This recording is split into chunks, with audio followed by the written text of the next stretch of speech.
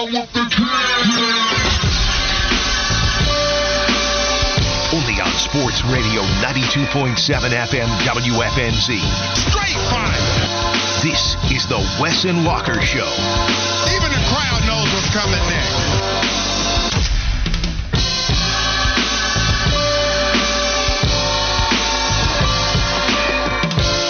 It's Wes and Walker Sports Radio 92.7 WFNZ. Thanks for tuning in. We'll be with you for the next 3 hours, and we want to hear from you. You can text us, 704-570-9610. Again, that number is 704-570-9610. Got to be honest with you. We were struggling, trying to figure out what to get off the bus with. It's summer radio, baby. We got drafts going on left and right. We got silly season all about us. We are going to be talking a lot about ACC football next week. We do have team week going on right now with Appalachian State content. And then we'll also have training camp starting when guys are reporting on Saturday as far as the rookies are concerned. The vets will report on Tuesday, and then practice starts on Wednesday. But there's one soundbite where it led us to a pretty in-depth conversation in the fishbowl of the almost commits to your favorite college team. Because Bruce Brown was talking on the Title League podcast, discussing how he almost went to North Carolina, but North Carolina decided to go a different direction. Let's get off the bus right now. Let's just hit the ground running. Go ahead, Fiddy. Open up the doors. We look good getting off the bus. I got something to say. Damn! Kick it! I can feel it. So the question of the day is, what are the most memorable almost commits? Almost commits to your favorite school. Here's Bruce Brown talking on the Title League, discussing how he almost went to North Carolina, but they turned him down for this guy instead. So my recruiting process Jim Larinaga was different. I didn't answer anybody until I was ready to make a decision. What you mean? So, like, coaches would text you, call you, and I did not answer. You still do that shit to this day.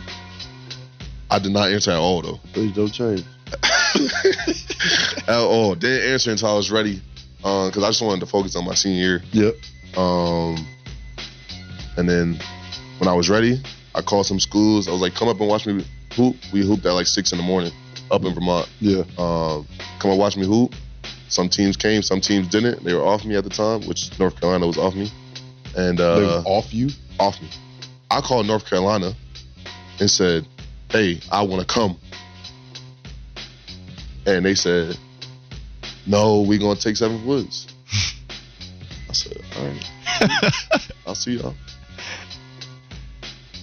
Bruce, go ahead. We're going to let y'all know what happened when we seen them in college.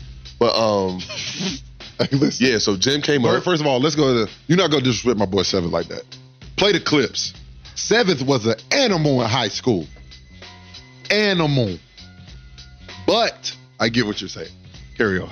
All right, so that was Bruce Brown talking about the recruiting process. If you don't know, Bruce Brown went to Miami, played for Jim Larinaga, and it sounds, according to Bruce Brown, like he called North Carolina saying he wants to go to Chapel Hill, but they were going to get 7th Woods instead. What do you make of that soundbite, Wes? Because I do think that's Theo Pinson he's talking to. Am I wrong about that? Yes. Okay, so Theo Pinson saying we're not going to disrespect 7th Woods. That guy's mixtape was out of this world and probably one of the bigger disappointments compared to what his mixtape was. Yeah, I remembered back in the day when he came out, everybody was on him. He had the highlights rolling. And so in retrospect, yeah, you could probably look back and say North Carolina made a mistake, but this kid was as big as it got coming out of high school.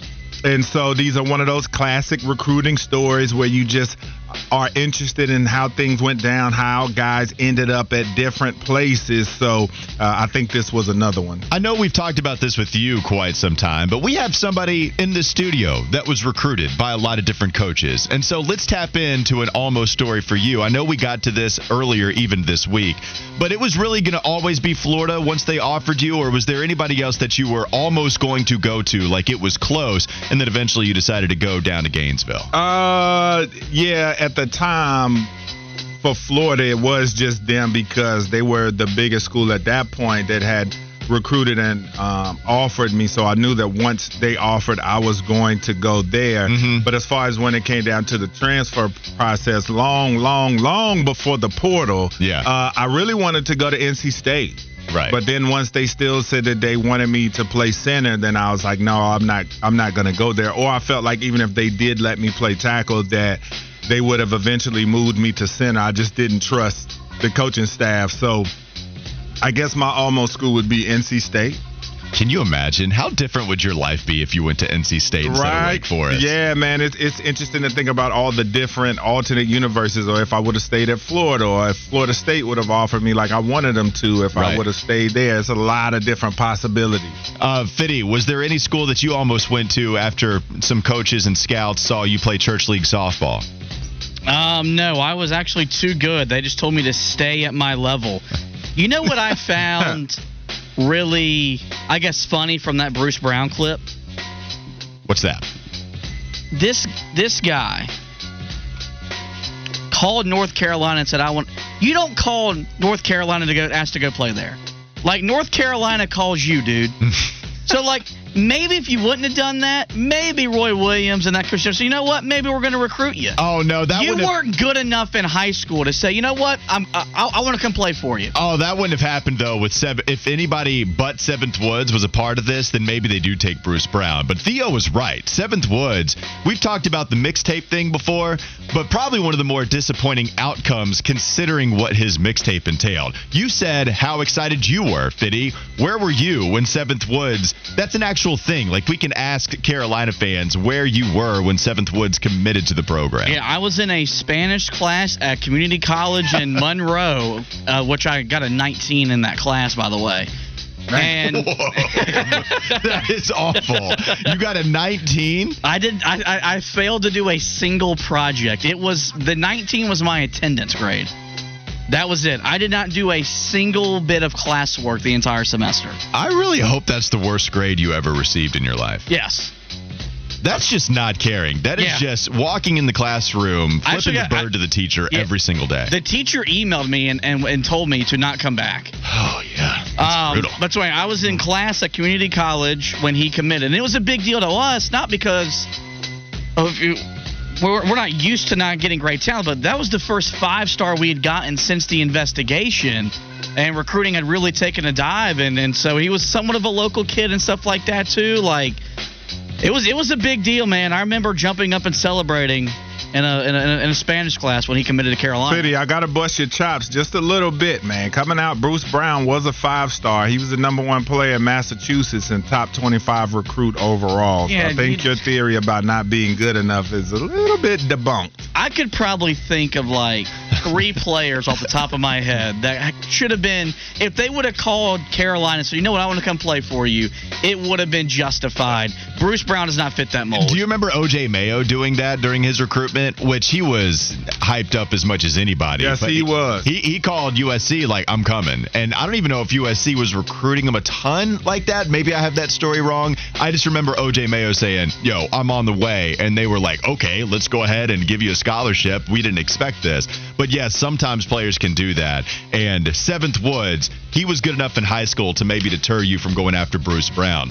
Also, maybe I'm wrong on this, but it does seem like North Carolina is the #1 mentioned school with the almost commits. Because we went to the dynamic duo with the LA Lakers. We found that both Shaquille O'Neal and Kobe Bryant have stories about almost committing to North Carolina before settling on Shaq's case, going to LSU, and Kobe's case, deciding to go straight to the NBA. So you have 2 of Kobe and Shaq.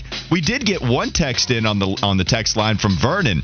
He said KD, Kevin Durant, would have committed to North Carolina, but Roy and UNC had Tyler Hansborough, who was the man. John Wall also around that same time, but Tyler dissed him on a recruiting visit. We've played that audio from John Wall before. Yeah. So we had the John Wall sound. Did you know anything about Kevin Durant, or do we need to do more research, Fitty? I've read Roy Williams' book. He never talks about recruiting Kevin Durant, and I don't think, look, as great as Tyler Hansborough was and is, my opinion, the greatest ACC basketball player of all time, I don't think he stands in the way of recruiting Kevin Durant.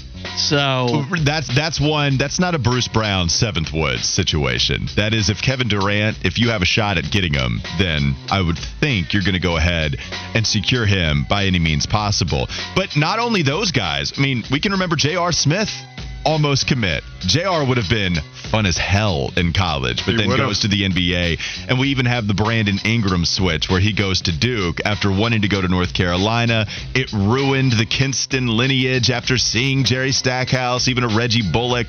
Brandon Ingram goes to Duke instead. Yeah, the thing about J.R. Smith is Carolina already had one of those on their roster and Rashad McCants. Like two of those guys on the roster program would have been in shambles. So Wolfpack James said no. Shaq said he almost committed to NC State, not North Carolina. Well, both are kind of true. So if you look at Shaq's comments, he talks a lot about North Carolina, but he said Dean Smith actually rubbed him the wrong way. Probably the only time I've ever heard that in my entire life, and that they were actually looking for somebody, yes, maybe you diehard UNC fans know, a Matt Winstrom was somebody from Texas that North Carolina was looking at. And then Shaq said he kind of liked what he was seeing at NC State, but he said this, it wasn't hood enough for him.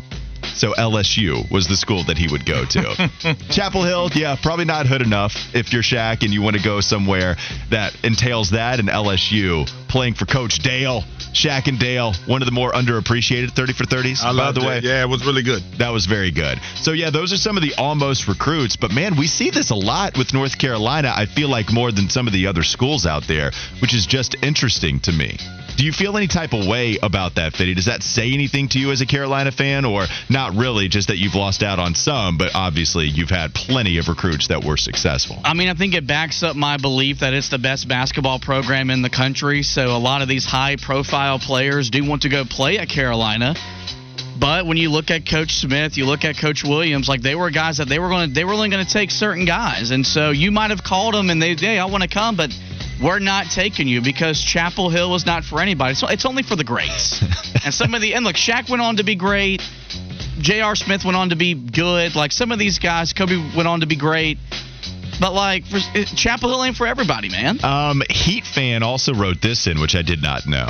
Jaylen Brown from the Celtics said on a podcast, and DeMar DeRozan as well on Podcast P said he was coming to Carolina before Roy told DeMar his friend could not come with him. Can you back that one up at all? I know Carolina was heavily involved in Jaylen Brown. I mean, DeRozan was already in the NBA, so it's crazy. I don't know who his friend is that couldn't come with them, but I never bought in that Jaylen Brown was going to be a Tar Heel now. All right, well, those are some of the stories that are kind of interesting for me, just because we see so many of the greats, some all-stars almost committing to another school, and North Carolina seems to be the featured program constantly with that topic. Let's go to the top 50 players in the NFL according to PFF on the other side of the break. How many Carolina Panthers made the list, and how many could make the list in the next season? It's coming up next. Wes and Walker Sports Radio 92.7 WFNZ.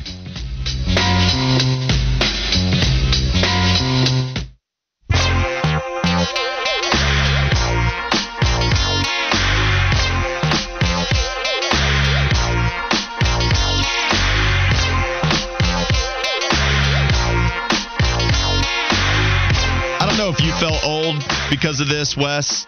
And every time we talk about being old, I remember it was one of the texters saying that it's something where they want to slap me in the face when we talk about getting old, and I'm actually a lot younger than some of the other people. Yeah. But Fitty said, so here's what happened, right? We were talking about the almost commit stories. Somebody wrote in about DeMar DeRozan almost going to North Carolina, but apparently Roy said he couldn't bring his friend with him on the team. And many people wrote on the text line that DeMar DeRozan's friend was Lil Romeo. So it wasn't just like some random guy. It was Lil Romeo, childhood star, and of course, the son of Master P, rapper and former Charlotte Hornet, by the way, Master P. Yes. So Lil Romeo is the guy, and Fitty looked up at both of us and said, I don't know who Lil Romeo is. And all we did was stare back at him silently. Then he asked, should I know who it is? Well, and this is the problem. I feel like neither one of us knew how to answer it. Like, should he know who Lil Romeo is if he's a little ahead of Romeo's time as a childhood star? Or, I mean, he's a little younger than that.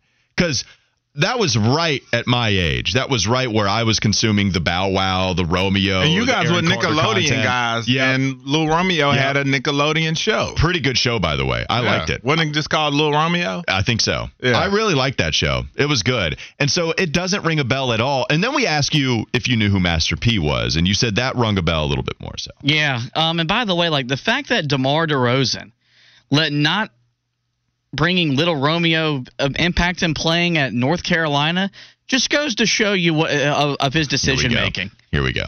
I mean, like, dude, I love Flounder. Flounder's my lifelong best friend. We've been best friends since the 6th grade. I would like if I was being recruited by Roy Williams, one of the Mount Rushmore coaches in the history of college basketball, and he said, "You can come, son, but you can't bring your daggum friend." Flounder's not coming, and I'm going to Carolina, baby. I love the Roy Williams spice you put on it. But what if Coach K said both of y'all can come? You're not doing it. I'm not. Yeah, I mean, like I would rather. So yesterday I said I would sell my family. Yeah. For Patrick Mahomes. Let's see what I would do to not go to Duke.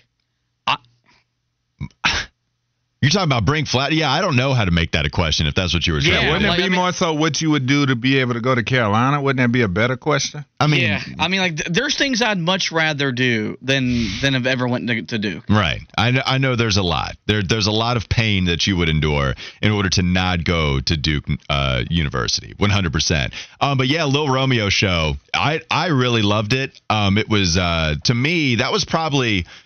I don't know if there was any other shows based off of like the childhood stars back then where like they were famous with music first and then they came over and did a show. I guess Bow Wow was on 106 and Park. That doesn't count though. That's not a childhood show. Not a full-out show. Brandy would probably be the only other one I would say. I did like Brandy. Yeah. Okay. Yeah. That's a great Brandy one. was dope. Brandy was good. Do you remember Taina at all? No. That one is a deep cut. If we are talking Nickelodeon shows, Taina is a big old deep cut. But I was a big old fan, too. I can tell you that right now.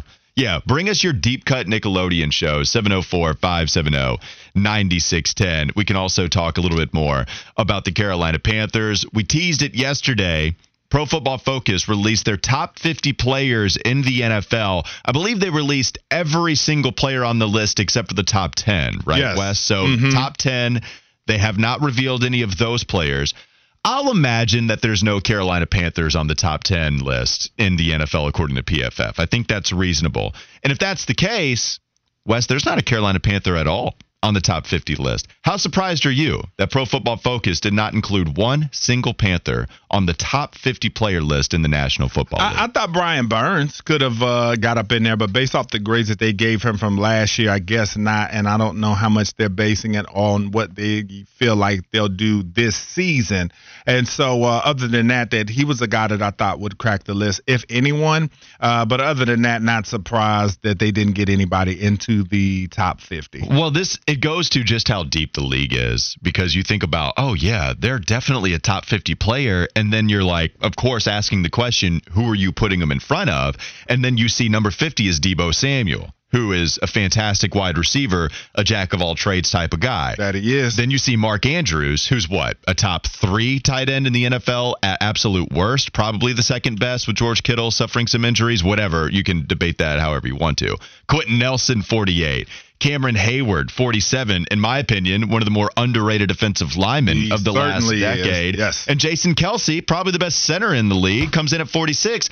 At some point, oh man, if these guys are top 3 at their position, then you go to Carolina, and the first names you think of are guys like Brian Burns, who you know I love and will defend his merit, but I know he's not a top 5 edge rusher in the NFL. So if guys at the top 3 spot in their position aren't making it in the top 40, then it is tough to go to Carolina. What I will say, Wes, is just within 1 year's worth of time, especially if Carolina makes the playoffs, there are a few guys that could, I don't want to say easily because it's a hard feat to reach, but absolutely could reach the top 50 after 1 seasons of play, right? Brian Burns could reach it, No doubt. He's talented enough, and you said he made it last year, if I'm not mistaken.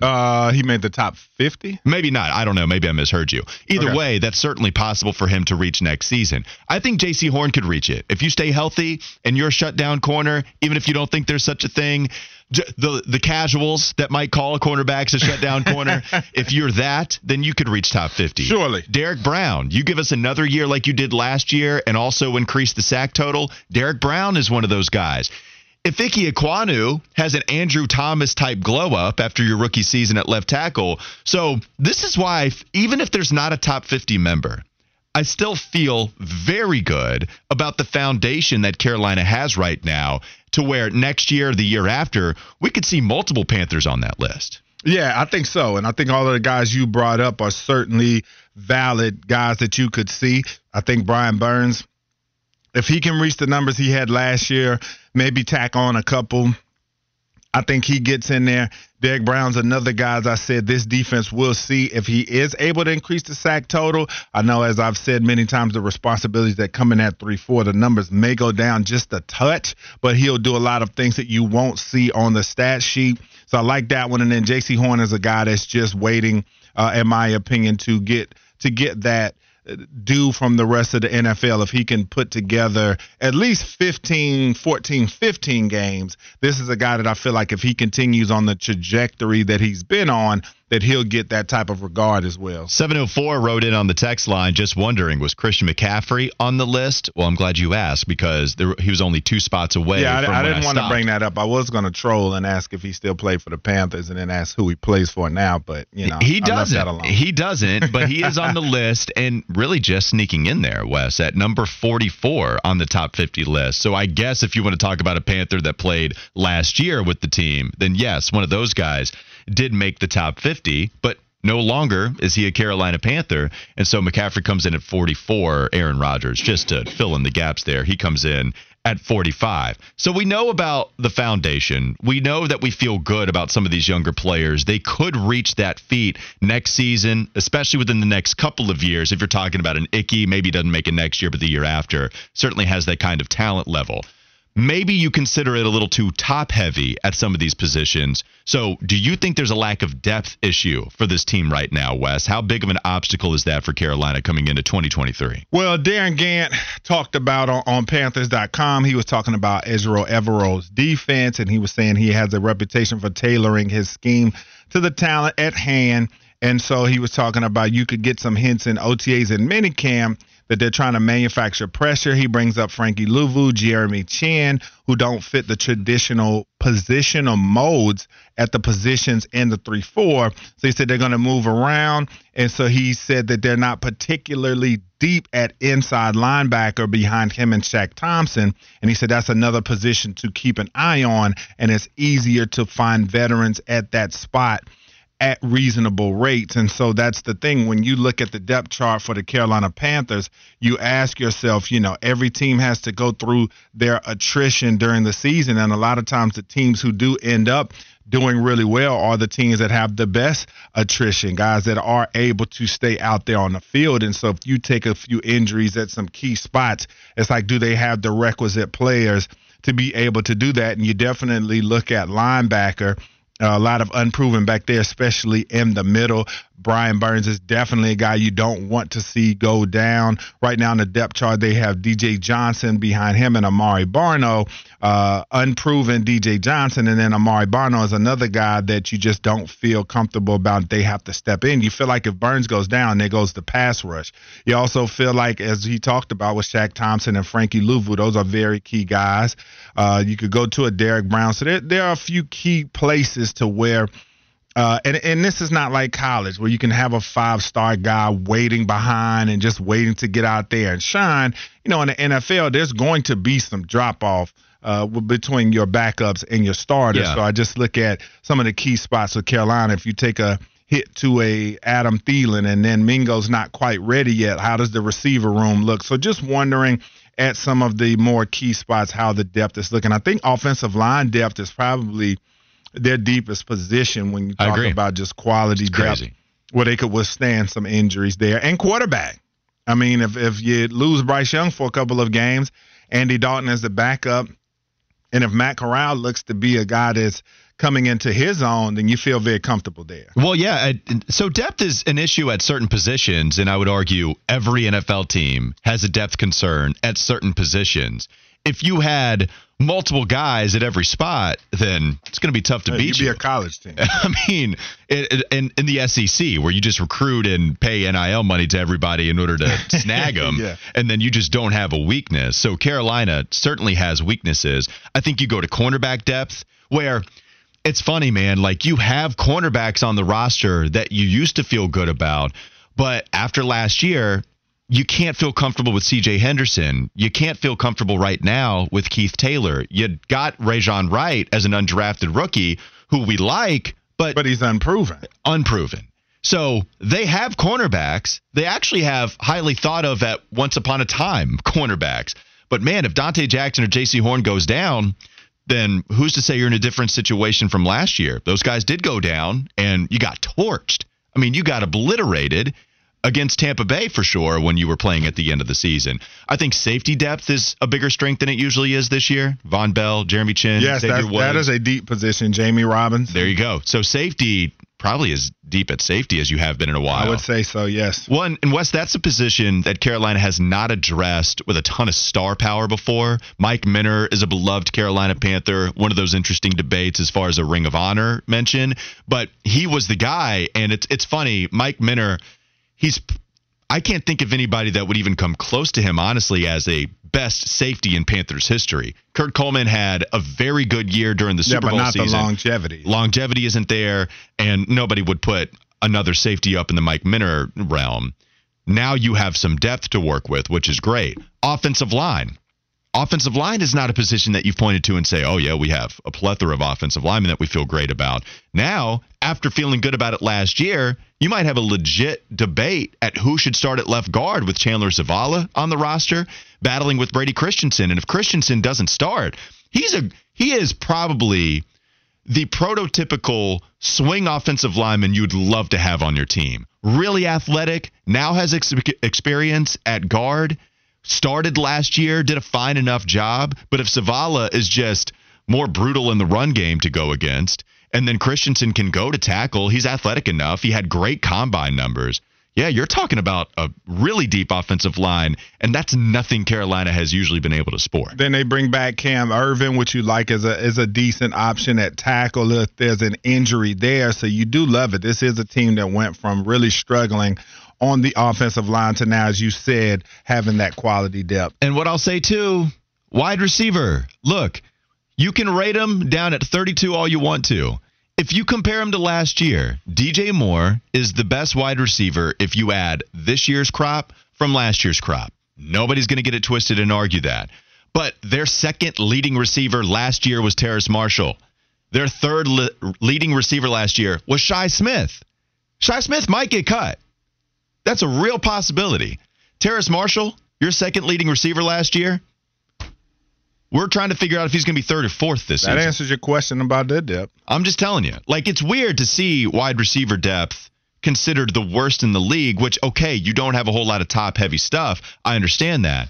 But you feel better about the entire group this season, at least I do, than I did last year. I did want to go back to the text line. I asked you for your deep cut Nickelodeon shows or just children's shows, and this is a great one. 336 Brothers Garcia. Do you remember Brothers Garcia at all? No. See, this is tough because we have three different demographics right now. We have the 40-year-old, we have the 30-year-old, we have the 26-year-old. And I know it's not a big gap between me and you, Fitty, but it's just enough to where we missed out on certain stuff. Brothers Garcia is right up my alley. That was great. Zach from Kannapolis. A lot of people got excited when I brought up Taina. Taina, yeah, big-time childhood crush. I just looked it up. I don't remember that. Zach from Kannapolis said Taina is now the lead mom character on the writer Shea Serrano's new show Primo, which I've heard is great. Okay. And, well, she's still fine, is what Zach from Kannapolis wrote in. Mint Hillbilly said Cousin Skeeter. Yes, Cousin Skeeter was great.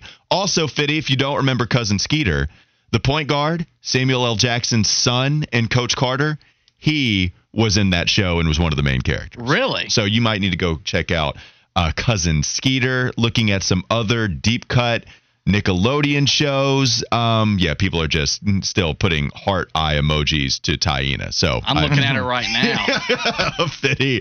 Oh no. Goodness gracious. All right. Then I guess to throw a couple more in there. The Parenthood. I don't remember Parenthood. Zaria that had Robert Townsend on there, and I don't remember that was a cool show that used to come on channel 46 WJZY. I can't forget which affiliate. I think that's the CW now. Yeah. Well, it's probably WB back in the day, and then so we hanging with Mr. Cooper for sure. That is a great one for sure. Oh, and plus, if we're going to talk about, we can have this transition if we want to the CW shows in light of the ACC airing on the CW. Yeah, this nicely season. Nicely done. We can go to Smart Guy. Yes. Loved Smart Guy. Tamare's little brother, which that leads to Sister. Yeah, Sister. Sister was a classic. Yeah. It was a classic. That's So Raven. I don't know how deep cut that was. Yeah, that's not a deep cut. But also a great show. I certainly loved it. Oh, Pete and Pete's a deep cut. You remember Pete and Pete? No, I never heard of Pete and Pete. Let me look that up. Salute Your Shorts.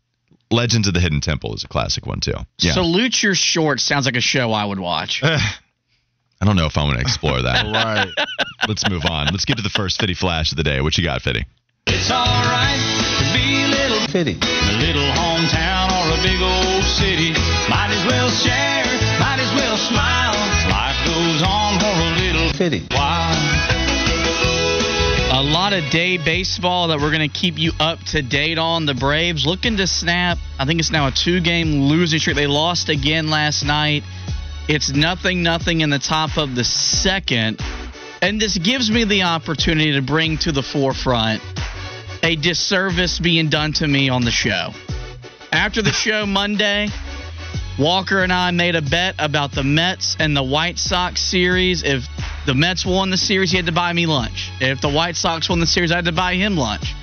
Well, the Mets won the first 2 games. They've officially won the series. They're going for the sweep in about 30 minutes. And I asked Walker today, you going to pay up on the bet? Wow. And he said no. Fitty is a borderline. He is working this. Well, he's a borderline evil genius because now he's just running with the story so much. He had you understanding that you really weren't paying attention to him. You were looking at your phone. You were working on the show, whatever. And Fitty tries to set you up. Hey, Wes, do you remember hearing me pitch to Walker a bet between the White Sox and the Mets? And if the Mets won, then he'd have to pay for lunch. And if the Mets lost, then I would pay for lunch. And you were just kind of scrolling on your phone. Yeah. Okay. Yeah, I remember. He's like, see, Wes remembers.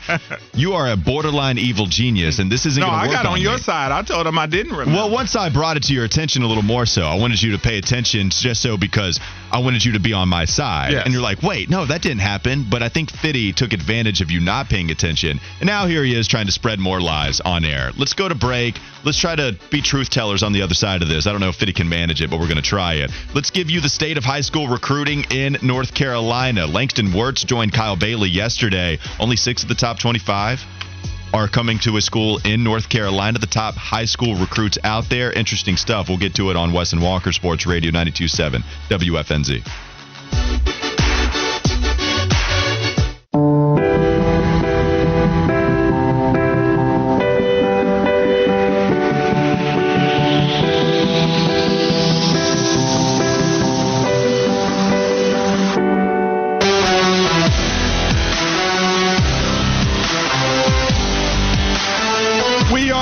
This is the Wes and Walker Show, Sports Radio 92.7 WFNZ. Hit us up on the text line, 704-570-9610. Hit that follow button on social media. We'll have the question of the day, also our behind-the-scenes antics on the WFNZ Twitter and Instagram, at Walker Mail on Twitter and Instagram, at WesBryan_72 on those same platforms, as well as HTB_Josh. And now it is time to go to the campus. Hona. All right, so Langston Wirtz was on the Kyle Bailey Show and had some interesting topics for sure, talking about recruiting in the state of North Carolina. So let's get right into it. A lot of the top recruits nowadays are going out of state. If you go on 247sports.com and check out the top 10 guys, you only have 2 players that are staying at home when you're talking about they have 2 commits going to North Carolina, Malcolm Ziegler and Jordan Shipp, who committed this week. Alex Taylor is thought to be a UNC favorite for sure, so that would give them 3. But then just a few guys, you go down the rest of the list and you talk the top 20. There aren't anybody until you get to 19, where Jeremiah Melvin is going to Wake Forest, and then Terrell Anderson looks to be an NC State commit soon, but not yet. But you see Oklahoma, LSU, Notre Dame, Michigan, Stanford, Penn State, Nebraska, Georgia. I mean, a lot of guys you see that are not going to be suiting up in the state of North Carolina. So let's go to Langston Wirtz's sound about it being hard for any school to build a recruiting wall in North Carolina. The day after winning the national championship, Kirby Smart was on a plane into Charlotte, on a helicopter into Charlotte the next day. So I don't think you can build a wall around the state. I think these guys know that the talent is here. I had a coach tell me that when you recruit a guy from the Charlotte area, because of the training I talked about it in the development, they very rarely get a miss. You know, these guys are producing. You look at a Will Shipley, you look at a Drake May, players like that. Hollywood Smothers are going to be great at Oklahoma this year, kid out of Chambers. I think you're going to see more and more kids, you know, from this area do really well. And the more to do well, that makes more guys want to come in. So it's going to be really hard to build that wall. He also went on to say why so many in-state football recruits are leaving the state of North Carolina. And ultimately, you know, kids want to be on a winning program. And, you know, North Carolina's had a few down seasons. State hasn't been to the ACC championship game. Kids want to play in those big games. They want to play that championship game. They want to play in the college football playoff. Now that they're moving to 12, I think it's going to help, you know, maybe another local team get in there at some point. But I think those are the things they're fighting against. And kids are looking, you know, they want the quick hit. You know, they want to get to the league as fast as possible. You know, they want to make as much money as fast as possible. They want to play as early as possible. And sometimes going to Southern California might hurt that playing early as possible, but it doesn't hurt the other thing. Yeah, and see, I think this is another factor of ACC, SEC, and it just mattering more to the SEC as far as the money that they put in, the TV deals, the money that they have at their disposal. Not saying that the ACC teams are sorely lacking in that area, but still lacking because of the resources. And so I think that when you just put the onus on the recruiting hard like that, schools in North Carolina really do have nice facilities. Duke's working on theirs. They're getting ready to get something new. Wake Forest has just gotten new facilities. North Carolina, their facilities have been a work in progress. And then NC State's always had nice facilities, but you always have to upgrade. Then he talked about the playoff situation and things of that nature. But, Walker, what are your thoughts on that? Well, I mean, I was trying to compare North Carolina to some other states. So I went to a big one. That's a hotbed of high school football talent. That's California. Plus, they have a school right in their own backyard that is a historic football school in USC. So they got a decent amount of those top 25 recruits. But according to my math, which could be wrong, but I did it a couple of times, even though I'm not good at counting sometimes, they have 7 guys staying in state in California. So that's also a recruiting hotbed. You have a school that is more rich in college football history than anything here in North Carolina, and even still, they're only being able to retain 7 of those top 25 recruits in state. So to me, it just goes to show you that there's so much talent. When Alabama comes calling, when Georgia comes calling, now even Clemson, which isn't that far away. So if you want to come to North Carolina, and even if you are playing inside these state lines, Clemson, Dabo Swinney, a guy that's won a couple of championships, he comes over and says, hey, why don't you come over to Clemson? Then you might just go outside of the North Carolina state line. To me, it just goes to show how talented North Carolina has gotten. And we've seen that too, right? Like it probably started with Independence going on their crazy run, and we've had a lot of talent in North Carolina and South Carolina. But when these big schools that are winning championships, that are in the SEC, especially with the way we've been conditioned to just believe that it means more in the SEC and they're better, and the historic record shows that they're better, then yeah, if you have more talent in your school or in your state, then these big schools are going to come in and snag them away. Well, the thing is, too, man, this is always going to be the case as far as when you're talking about being able to play in the big games and things of that nature. When I was coming out of high school, you would have a few recruits in the top 10 that would go to North Carolina like always, but kids were going to Tennessee. They were going to Florida State. They were going to Florida. So this has always been the deal with North Carolina because of that very reason you said. There is no historically great program that's perennially a college football playoff or a college football national championship contender. So that's always going to be a problem in the state of North Carolina. It's just going to come down to just the fact of kids changing their mindset that they want to go to schools and start different legacies at different places as well. You see Jaden Davis going to Michigan. He could have easily gone to any school in the state and played quarterback, but you just have to continue to upgrade the facilities, pay your coaches premium dollar to get the best coaches that are going to go out, not taking no for an answer like a Kirby Smart as well. Well, and I'm looking at Florida right now too, Wes. So Florida has Miami, Florida, and Florida State, all monster schools recruiting in state. And from what I've counted here as well, there's 7. Only one more than a local kid like in North Carolina staying within state lines. And I can only count 7 of those as well. Man, that's with those 3 schools, right? All 3 of them who have a richer football history than any school here in North Carolina. It's just tough when when the secret's out.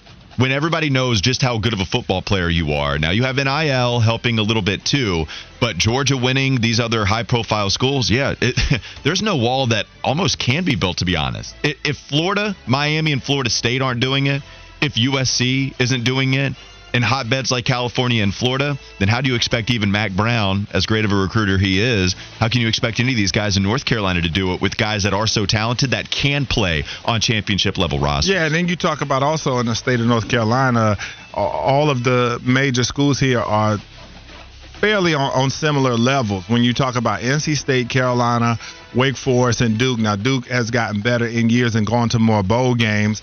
They used to be kind of at the bottom of that totem pole, but you all have schools that are kind of on similar planes as far as how they're viewed in the eyes of the rest of the nation. So it's going to be interesting, but I just feel like this is a problem that's always been here in North Carolina. And as you said, man, recruiting is so national now. It's not like back in the days where you had that 1 or 2 special recruits out of your state that would get recruited by the out-of-state schools and then they would go.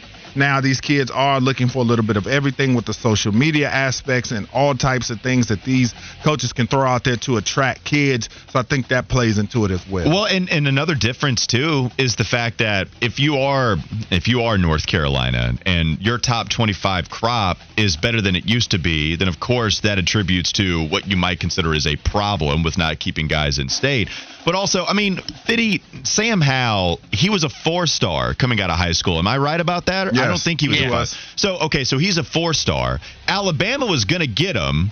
And it Florida State. No, Florida State. Florida State, excuse me. That was Drake May, Alabama. Sorry. But Florida State was going to get Sam Howell, but then Sam Howell and Drake May was 5-star, if I'm not mistaken. Yes. So Yes. Drake May goes to North Carolina. But even like guys like that are 4-stars, you probably have a better shot at keeping them in state because they're going to be high. They're going to be the kind of high-profile guys that those colleges have been used to getting, and they're just easier than 5-star guys because everybody wants them, right? Maybe the pool shortens a little bit, and now with so much talent out there, it's just going to make it harder to keep those guys in state lines wherever you're talking about. Yeah, man. So the ACC schools and all the schools in North Carolina are going to have to continue to work hard to keep some of those great recruits in state. But when we come back, Adam Witten joins us to talk App State. It's still We don't know that for sure. We're trying to get him, but we'll see if we can get him later on. Just wanted to put that clear. Well, either way, we're going to be talking some App State as Team Week continues right here on the Wes and Walker Show, Sports Radio 92.7 WFNZ.